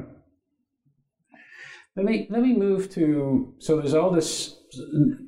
Before you do, there's just one point, because you're asking me to address some standard cosmologists. Inflation has much of the same issues. Inflation requires very improbable initial conditions. Inflation may or may not turn out to be the correct explanation for the cosmic microwave background, for the patterns seen in it. But even if it is, and if it is further verified by experiments, the tensor modes and so forth in the Planck satellite, there's still really the question of why these very improbable initial conditions necessary for inflation to happen. Right. And again, you're just at a loss from a standard point of view where time is emergent and the laws of nature are really timeless. And there's a hope to address these issues from a point of view of the laws of nature being fundamentally time asymmetric. So when you explain this to people, when you say exactly what you've said now, what is the response from most cosmologists, or from many cosmologists, or what has been the response by the cosmologists whom you've spoken? Well, there's a divergence. I mean, some are very enthusiastically in favor. So Jaume Guejo, who's an interesting cosmologist that we know well, right, has been saying things compatible with this for a long time. Another cosmologist, Marina Cortez, that I've started to work with recently, we started to work together because her response to reading something I wrote about this was, of course the laws of physics are time asymmetric. You had said to me that of course. Why did you say of course? She had gone to that from her. Okay, that's what she said. Yeah. So I'm just right, reporting. Right. You had said something about Martin Rees in a previous conversation, that you had some productive conversations with him. I can't. Not for quite a long time, but Martin was very supportive of the idea of the development of cosmological natural selection, although he's come to the conclusion that it's wrong. I think he's one of the people who believes that. Sure. That those two things aren't incompatible. He may believe this particular approach is this particular theory is wrong, but it doesn't mean your general motivational approach is necessarily wrong.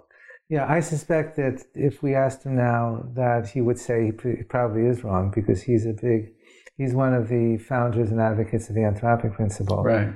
But Martin is very fair-minded, and when I was starting out to just think about cosmology and think about these issues, I was very, very appreciative of his conversations, of his efforts to talk with me about cosmological natural selection. He took it seriously enough to spend some time working is too strong, but talking and examining the idea and its consequences. Right. And that was very encouraging, because he's the master. If there's the one person who is the master of cosmology, contemporary cosmology, it's him. And for him to take an interest of some kid who was just wandering into the area was very supportive. Sure, but he is, as you say, notoriously fair-minded. Let me pull back a little bit.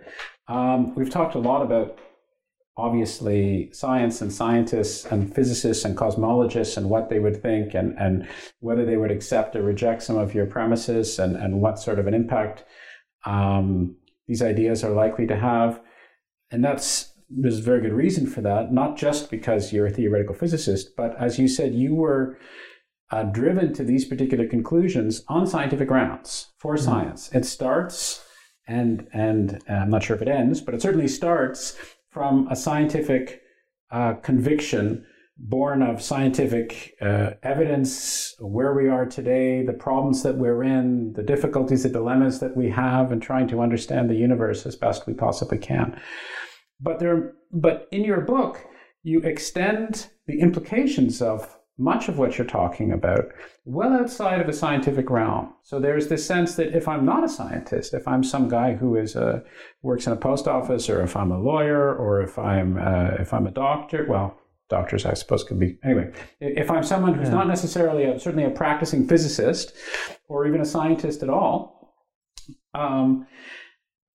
these ideas are germane to me. They are relevant to me. They have some particular they might have some impact on my life. We mentioned at the very beginning of the conversation this notion that for most people, as you said, there is a paradox in their views. There is this sense that they believe that they are in time, that they feel time passing, that they have this experience of the reality of time, and yet the things that they hold most dear, their value judgments, their morality, their sense of equality or equality, or their beliefs and their desires.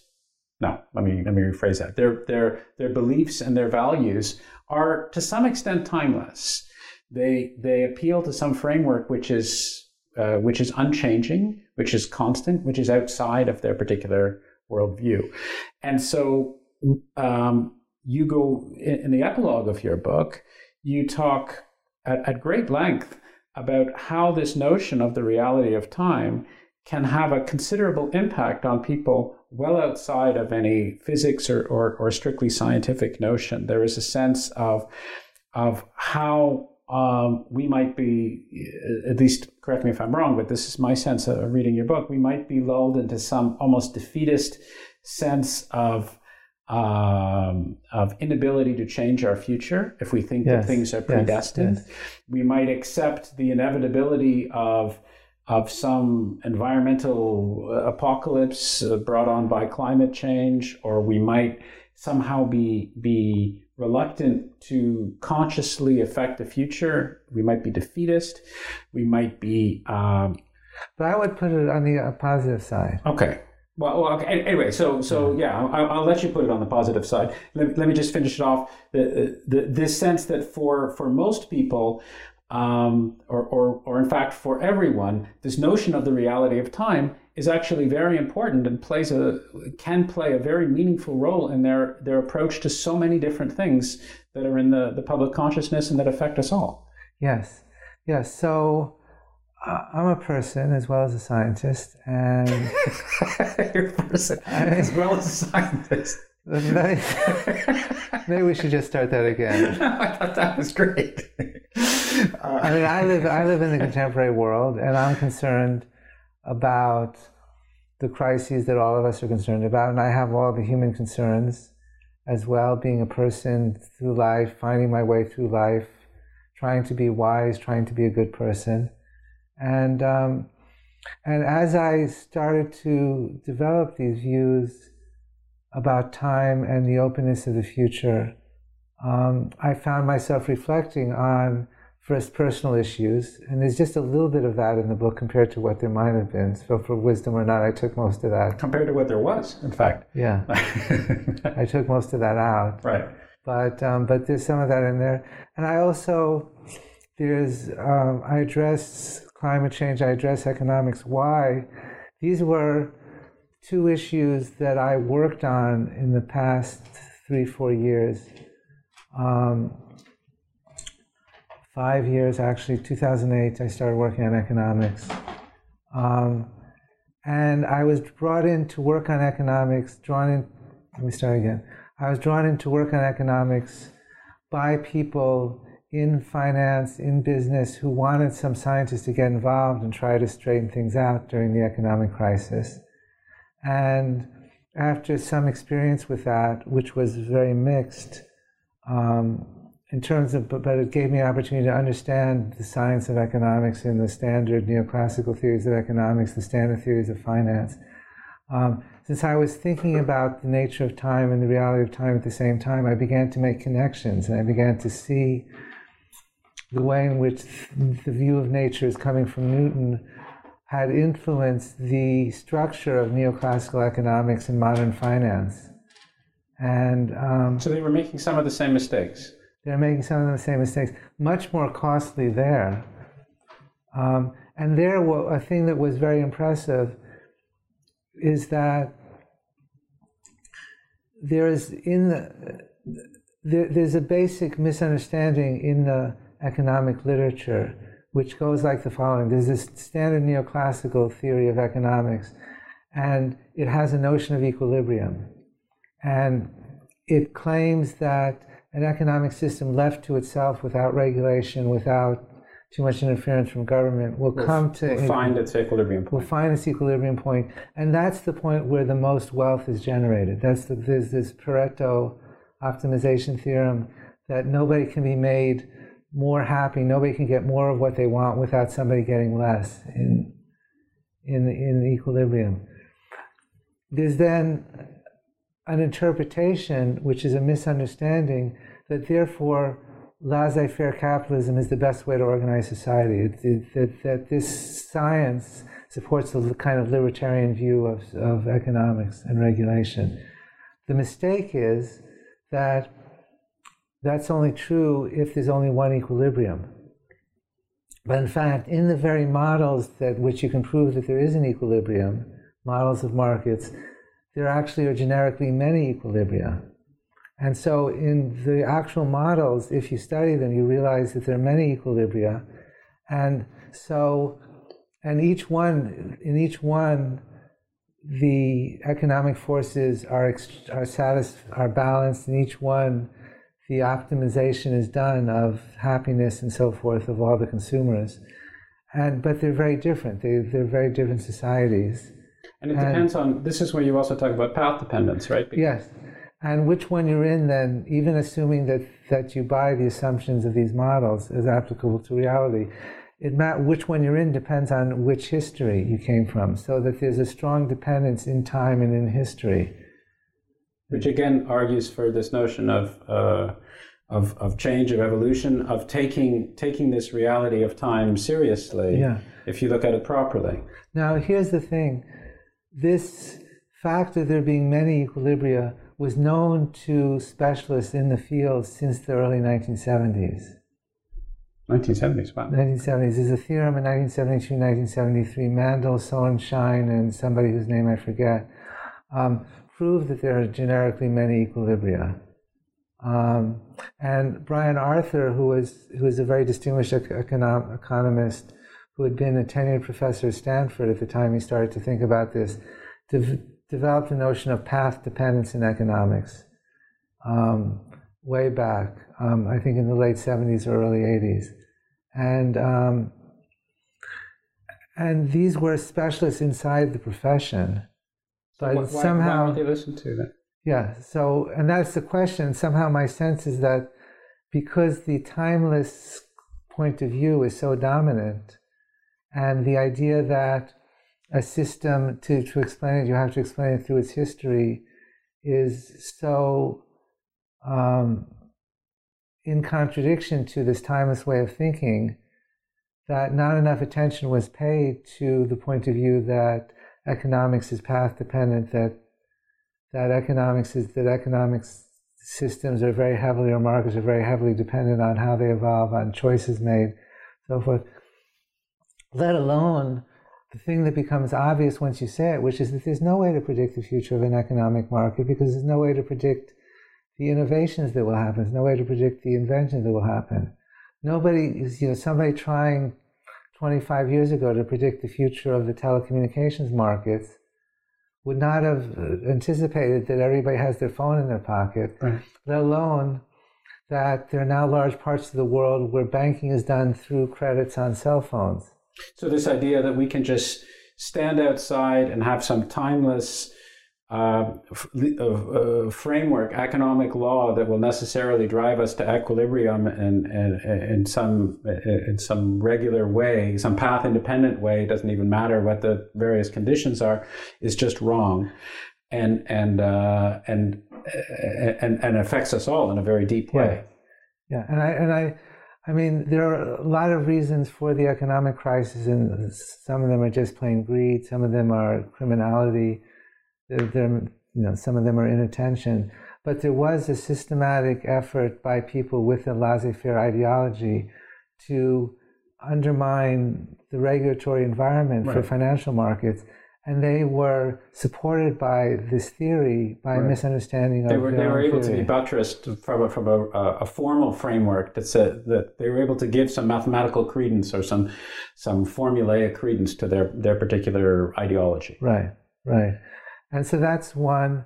And then when I got discouraged from arguing with economists who are even more than physicists, impatient with outsiders and uninterested in heterodox or outside perspectives, I thought I should take that portion of the time that I'm spending trying to help out with economics and do something for society. And of course, climate change was the natural thing. And some of the people I was working with on economics and were political scientists, Tad Homer-Dixon and his colleagues. And so I started to work on climate change. And I was struck again by the same thing, that there were some basic misunderstandings which I could trace back to an insufficient appreciation of the openness of the future and the reality of time. One of them is that if you believe that the world is essentially timeless, you believe that the categories by which we organize our thinking about things are also timeless. And that therefore, the choice that we face in the future involve picking from established menus. Do you want the liberal menu, the conservative menu, right, etc.? And that's not going to change. That's not going to fluctuate over time, according to this view. And in particular, they're not going to arise new perspectives, new points of view. Right. And this is also, of course, some of this I get from Roberto, who is a politician, and in his role as a politician, he's always pushing for the invention of new perspectives, new points of view, new experimentation. But looked at the problem of climate change. Let me just mention one thing that people on all sides of the issue seem to be agreeing on, which I think are wrong. One of them is that it's an environmental issue. I think it has nothing to do with the environment, or very little to do. It's not an issue about preserving the environment. It's an issue that the energy use and the use of resources of the economy has grown and is going to grow. We can't tell the Chinese and the Africans and the Indians not to become middle class. Sure. Okay, to the point where it begins to strongly perturb the natural cycles that regulate the climate. And we cannot go backwards. It's not an option to say we're just going to preserve the climate. So you have to look in a new framework. You have to look under new conditions completely. You can't say it should be this way or it might have been that way. This is what it is. We have to find some new way in which the economy and technology and the climate can reach a kind of symbiosis that is we have no alternative but to become responsible for the climate. We can't back off. We could back off at the risk of half of humanity dying off and becoming poor. Sure, but we can't realistically back off. That's not a solution, Right. and we have to rethink things. Right. And among the things that might get rethought is the category of what's natural and the category of what's artificial. And again, most of the thinking of environmentalists is that these things are fixed categories. You have to keep them separate. You have to keep snowmobiles out of the national parks. You have to keep oil drilling out of the delicate Arctic regions and so forth. And I'm not saying I'm also an environmentalist. I'm not saying those aren't important issues, but that's not the climate issue. No, I understand. I understand what you're saying. But I guess there is something that confuses me, which is maybe I will put it to you that it's possible that in trying to address all these issues, you might be biting off more than you can chew. And so here's what I mean by it. Sorry, go ahead. It is just the epilogue. It is. No, and I think that's great. But I guess I know you're a passionate person, and I think that's fantastic. And I know you're somebody who also likes to connect different worldviews and different pictures, and you're like any creative, scientifically oriented person, you're looking for patterns. And so it's not unusual for you to say, hey, this mindset, this mentality that I see as being detrimental and counterproductive to movement, to develop a better cosmology, is actually not that dissimilar to what some of these economists are saying and doing, or maybe not that dissimilar to what some of these what climate change people are somehow not fully appreciating or failing to take into account. And connecting those dots and making those links is completely natural and reasonable. But it brings forth the question to me of what are you trying to accomplish with this book? What sort of impact are you actually looking to have both with the scientific community and with members of the general public? If I'm Joe Public, what are you hoping that I will get out of reading your book? I hope inspiration. I hope that a member of the public is encouraged in the sense of the word of gain courage by the point of view that the future is open, that human beings have the capability of having real agency in the world, of inventing new solutions to new problems. I found it acting with myself. I mean, just to say, as I started to approach the climate change issue, right. I found the idea that this problem requires breaking with the categories that are holding up the discussion, that the discussion is aimed at, is built around, and inventing new categories, very encouraging, because there's such a stalemate. And in my own collaborations on the problem of climate change, I found it so encouraging to think, we don't have to be stuck with this versus that, the economy versus the climate, the artificial versus natural. We don't have to be stuck with the global average temperature as the category that everything relates back to, because after all, the global average temperature is a tremendous abstraction. Nobody feels the global average temperature. And if you say to people... Well, the global average person does, I suppose, but...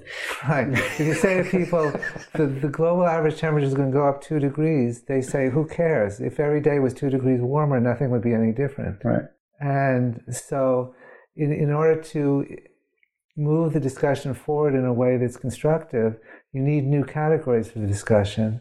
And even if just at a metaphorical level, the story that I'm telling in the book encourages people to do what I draw a contrast between what I call thinking in time and thinking outside of time. Right.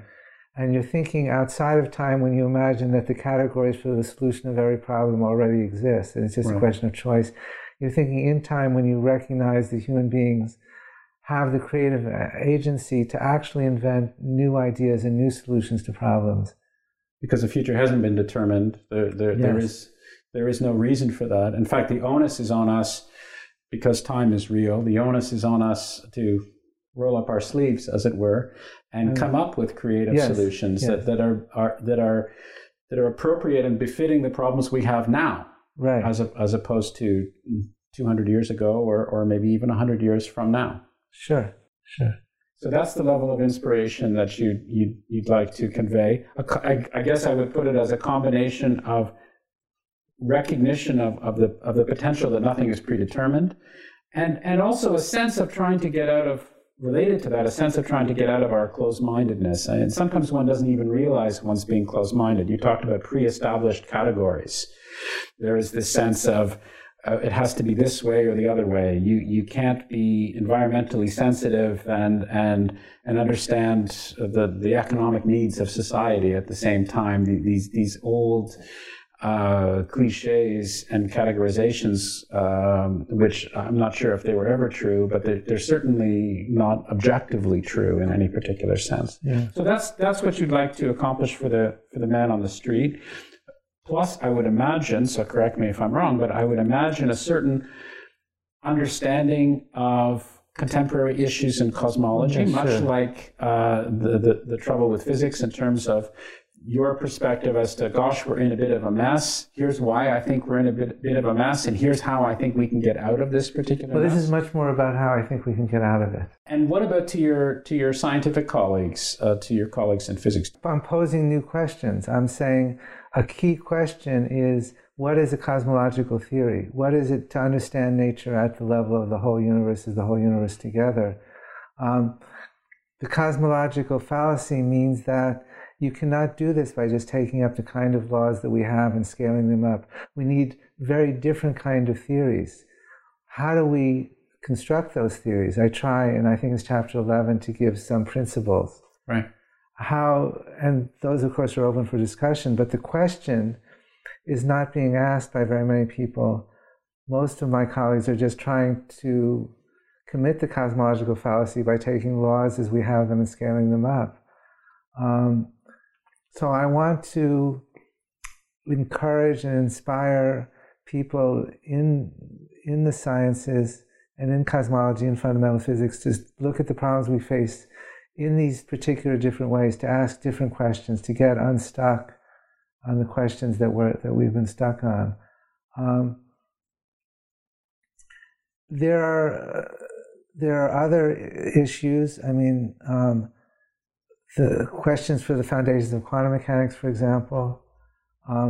If there is a cosmological theory that's very different from our current theories, it's also not quantum mechanics, and that implies that quantum mechanics is an approximation to something that is not quantum mechanics that could hold on a global or a cosmological scale. And I think that's the right way to solve the problems in the foundations of quantum mechanics, not by taking quantum mechanics and trying to apply it to larger and larger systems. That implies that there has to be some point where quantum mechanics breaks down. Sure. And what's very exciting is that experiments having to do with quantum information, quantum computing, are pushing up very rapidly the scale over which quantum effects are studied in scales of complexity of systems. And in a couple of different approaches which come out of the thinking in the book about quantum mechanics that I developed, there is immediate clash with the expectation that quantum mechanics will apply on systems which are large enough to be complex enough to be novel. So there is a real there is a real possibility of inventing new approaches to quantum mechanics that are testable now, and whose difference between quantum mechanics is testable now or testable soon. Okay. So I wanted to ask you one final question about this, because some scientists, when one talks about the messages that you have to the scientific community and the impact that you'd like to have for the scientific community, you know this just as well, if not much better than I do. But some members of the scientific community are just on principle opposed to the idea of having anything substantive to say to other members of the scientific community through a popular book. There is this sense of, if you want to critique my work, or if you want to have something scientific to say, you should say it in the proper scientific format, and you shouldn't write a popular book that is trying to do this, that, and the other thing. And why are you even trying to write a popular book talking about your particular ideas? You've already been talking about some of these ideas, presumably in giving talks to members of the scientific community and so forth. Have you had any sense of pushback from some scientists about the idea that you're talking about things that go sometimes beyond a strict scientific sense? So let me answer that in two ways. So one of them is that absolutely the ideas proposed in the book, which are really ideas about physics, scientific ideas, should be presented first in papers and are, right, and have been. Right. So there's, I don't know how many, 24 papers over the last number of years, which explore different aspects of these ideas. And the parts which are critiques of other directions of work, for example, of the anthropic principle, are in scientific papers, sure, and journals and conference proceedings and so forth. And there has been dialogue about them with people in those fields. But the big vision behind the book is not something that can be either developed, thought through, or conveyed in a scientific paper. It's not the right format. A book is the right format to develop these ideas. There are different kinds of popular, quote, books. There are popular books which are popularizations of existing scientific discoveries, of scientific achievements. There are now a spate of books coming out about the discovery of the Higgs boson, for example. Those are popularizations, they're journalistic. What I'm doing here is addressing the public, yes, but through a format where I'm addressing simultaneously other experts, other scientists, as well as philosophers of science. And I think that that's completely legitimate. John Brockman, who's my literary agent and a great organizer of many things scientific and bringing the scientific to the public, when we first spoke and he proposed that I write books, he said, what you want to do, journalists do popularization. He said, what he wants a scientist to do is address other scientists, but in a way in which the public can look over the shoulders as we have the discussion. Right. And there is a literature like this, sort of serious natural philosophy, you might call it, to use an old name for it. The biologists have been arguing with each other through books about what natural selection really means, how it works, for years. Richard Dawkins, Lynn Margulis, Stephen Jay Gould, etc. I mean, these are people who addressed each other provocatively through books that were, quote, popular books, some of them very successful. The founders of quantum mechanics argued with each other through books which had a broad readership. Bohr, Einstein, Heisenberg, etc., Schrödinger, all, they had an argument about the interpretation and the nature of quantum mechanics, and they carried it out in scientific meetings, in scientific papers, and through books that were accessible to a large audience. So there's nothing new about doing this. Did this work with you for The Trouble with Physics? When you wrote The Trouble with Physics, did you get the reaction that you had hoped for? Was the dialogue that you had anticipated bringing to light, was it there? In fact, did it come out the way you had wanted? Was it effective? Was it in part and in part not? The most disappointing part was, which I probably should have anticipated, but didn't at all, was that some people would be actually angry about it. Some people in string theory would be angry about it to the point where it was criticized by people who didn't read it. There were discussions about it online. There were lots of blogs about it. There were conversations about it which were recorded online. It was remarkable that people very passionately opposed what they thought were the arguments and conclusions of the book, but which were not, in fact, the arguments and conclusions of the book. This, I could be cheeky and say this proved one of the points of the book, which is when communities may be so hermetically self-involved that they have what you would call groupthink, what the sociologists of knowledge call groupthink, and they develop mechanisms to repel critique by outsiders. Of course, I'm not an outsider. I'm both an outsider and not. I mean, I have gone in and out of these communities, these different communities, in string theory and quantum gravity and so forth. So that disappointed me, but in the end, that's years ago now, and that's forgotten. Well, the reason I'm asking is if getting back to this notion of why you're writing and what effect you'd like to have. So let me give a positive instance. The most interesting responses to the trouble with physics, for me, came from scientists and academics in other fields, many of whom got in touch very excitedly, from biology, neuroscience, computer science, literary studies, and say, yes, you have these mechanisms you talked about, which you illustrated with string theory, which close down discussion and narrow the range of topics which are well supported, goes on in my field too, and we have the same sociological issues. And in fact, why I got invited to collaborate on projects in economics and finance was because people in those areas read the book and called me, two people in particular, and said, if you think physics is tough, you have no idea what it's like to be a heterodox person trying to push forward a new framework for economists. And these were people, again, in either the financial world or the economics world, who had some standing in those worlds, but were very frustrated.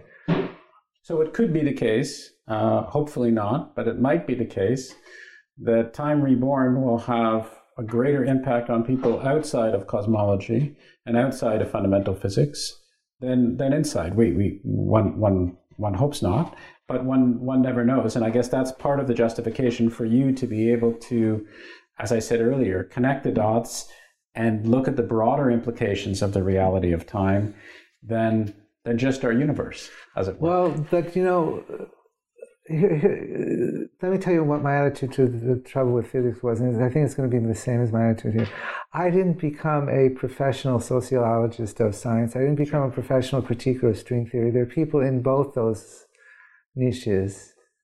I wrote the book. I made it the best book that I could, and then I moved on. And I'm very happy with what's in the trouble with physics. There are, of course, some things that I would change 6 years later, but there's not a lot. There are a few things that where I would change things and improve things, but there's not a lot. But I don't involve myself. I dropped out of all the debates. No, I'm just talking about what your. I hope this doesn't come across as an attack, because that's not the way it's meant. I'm trying to get a clear sense of what your expectations are and what. So what I'm saying is really, I like this book. I feel like I made the best book of its kind that I am capable of making. It's the best book for a broad audience on physics and cosmology. I like it a lot. I worked really hard on it. I will be very pleased if it's appreciated. But for me, the challenge is, then what? I don't understand why the challenge is then what. I mean, then what is a continuation of what you're doing, right? I mean, You're a practicing theoretical physicist. But not only that, here I have a book where I've laid out a problematic and laid out some principles to address it. Right. And now it's my job to develop the science, to see if the science can be developed. And if it can't be, then all the beautiful language in the book, whatever beautiful language there is, all the work that went into it will be a moot point. Why will it be a moot point? I mean, perhaps you might, let's imagine that cosmological natural selection is wrong. Let's imagine, most likely. But whatever. Let's imagine that it's wrong, and let's imagine that you don't make any great contribution from now on in theoretical physics. You decide to become a professional basketball player or something. Okay, so you or whatever. You lie on a beach somewhere. You don't do any more physics. Okay, let's just imagine that for the sake of discussion. But let's imagine that Time Reborn inspires a whole new generation of people to say, yeah, but so I don't think it's necessarily a moot point, is what I'm saying. I think in terms of the impact that the book might be able to have, of course, you are trying as a physicist, like any other physicist, to try to do your job to push our understanding of the universe forwards. But it's certainly conceivable to me that scientifically an impact that might occur is that some people who are now in graduate school, in kindergarten, who knows, later take into careful appreciation and study what it is that you've said. Let me try to say something if it doesn't sound too arrogant, okay? Because this is something that I formulated a long time ago. Okay. Well, in fact, when I was 17 there and I was reading Einstein, and I thought, am I going to do this thing? And as I started to read more of the history and read where Einstein came from, I discovered Mach. Right. A couple of years, 2 or 3 years later. And I hope this doesn't sound ridiculous, but when I was reading Mach, I said to myself, it's not possible to be Einstein. Einstein was once in 400 years or 500 years or something like that. It's not possible to imagine being Einstein and having that impact on science. But maybe it's just possible to be ambitious enough to imagine being Mach and writing something that will inspire some future Einstein. Yeah. So I'm happy with that if that happens. That's a fairly significant accomplishment. So if it happens, it's a good goal. Absolutely. Yeah. Is there anything that we didn't say that should have said differently, or is there anything you wanted to say that? I'm happy. You're happy. I'm happy too. I hope you enjoyed this reformatted podcast. As mentioned at the outset, this conversation is also available both as an individual ebook and as part of the ebook and paperback Conversations About Physics Volume 2, along with separate discussions with Freeman Dyson, Jenny Nelson, Claudia Duram, and Jill Tarter. Those interested in more information about Ideas Roadshow are directed to ideasroadshow.com, while those who are curious about me and other projects I'm involved in are recommended to visit howardburton.com. Thanks very much for listening, and I hope you'll tune into another Ideas Roadshow podcast on the New Books Network soon. We release a new one each Wednesday.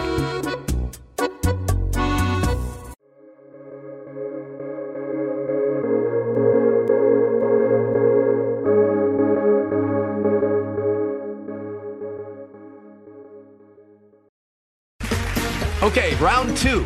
Name something that's not boring. A laundry? Ooh, a book club. Computer solitaire, huh? Ah, sorry, we were looking for Chumba Casino. That's right, ChumbaCasino.com has over 100 casino-style games. Join today and play for free for your chance to redeem some serious prizes. ChumbaCasino.com. No purchase necessary. Void where prohibited by law. 18+ terms and conditions apply. See website for details.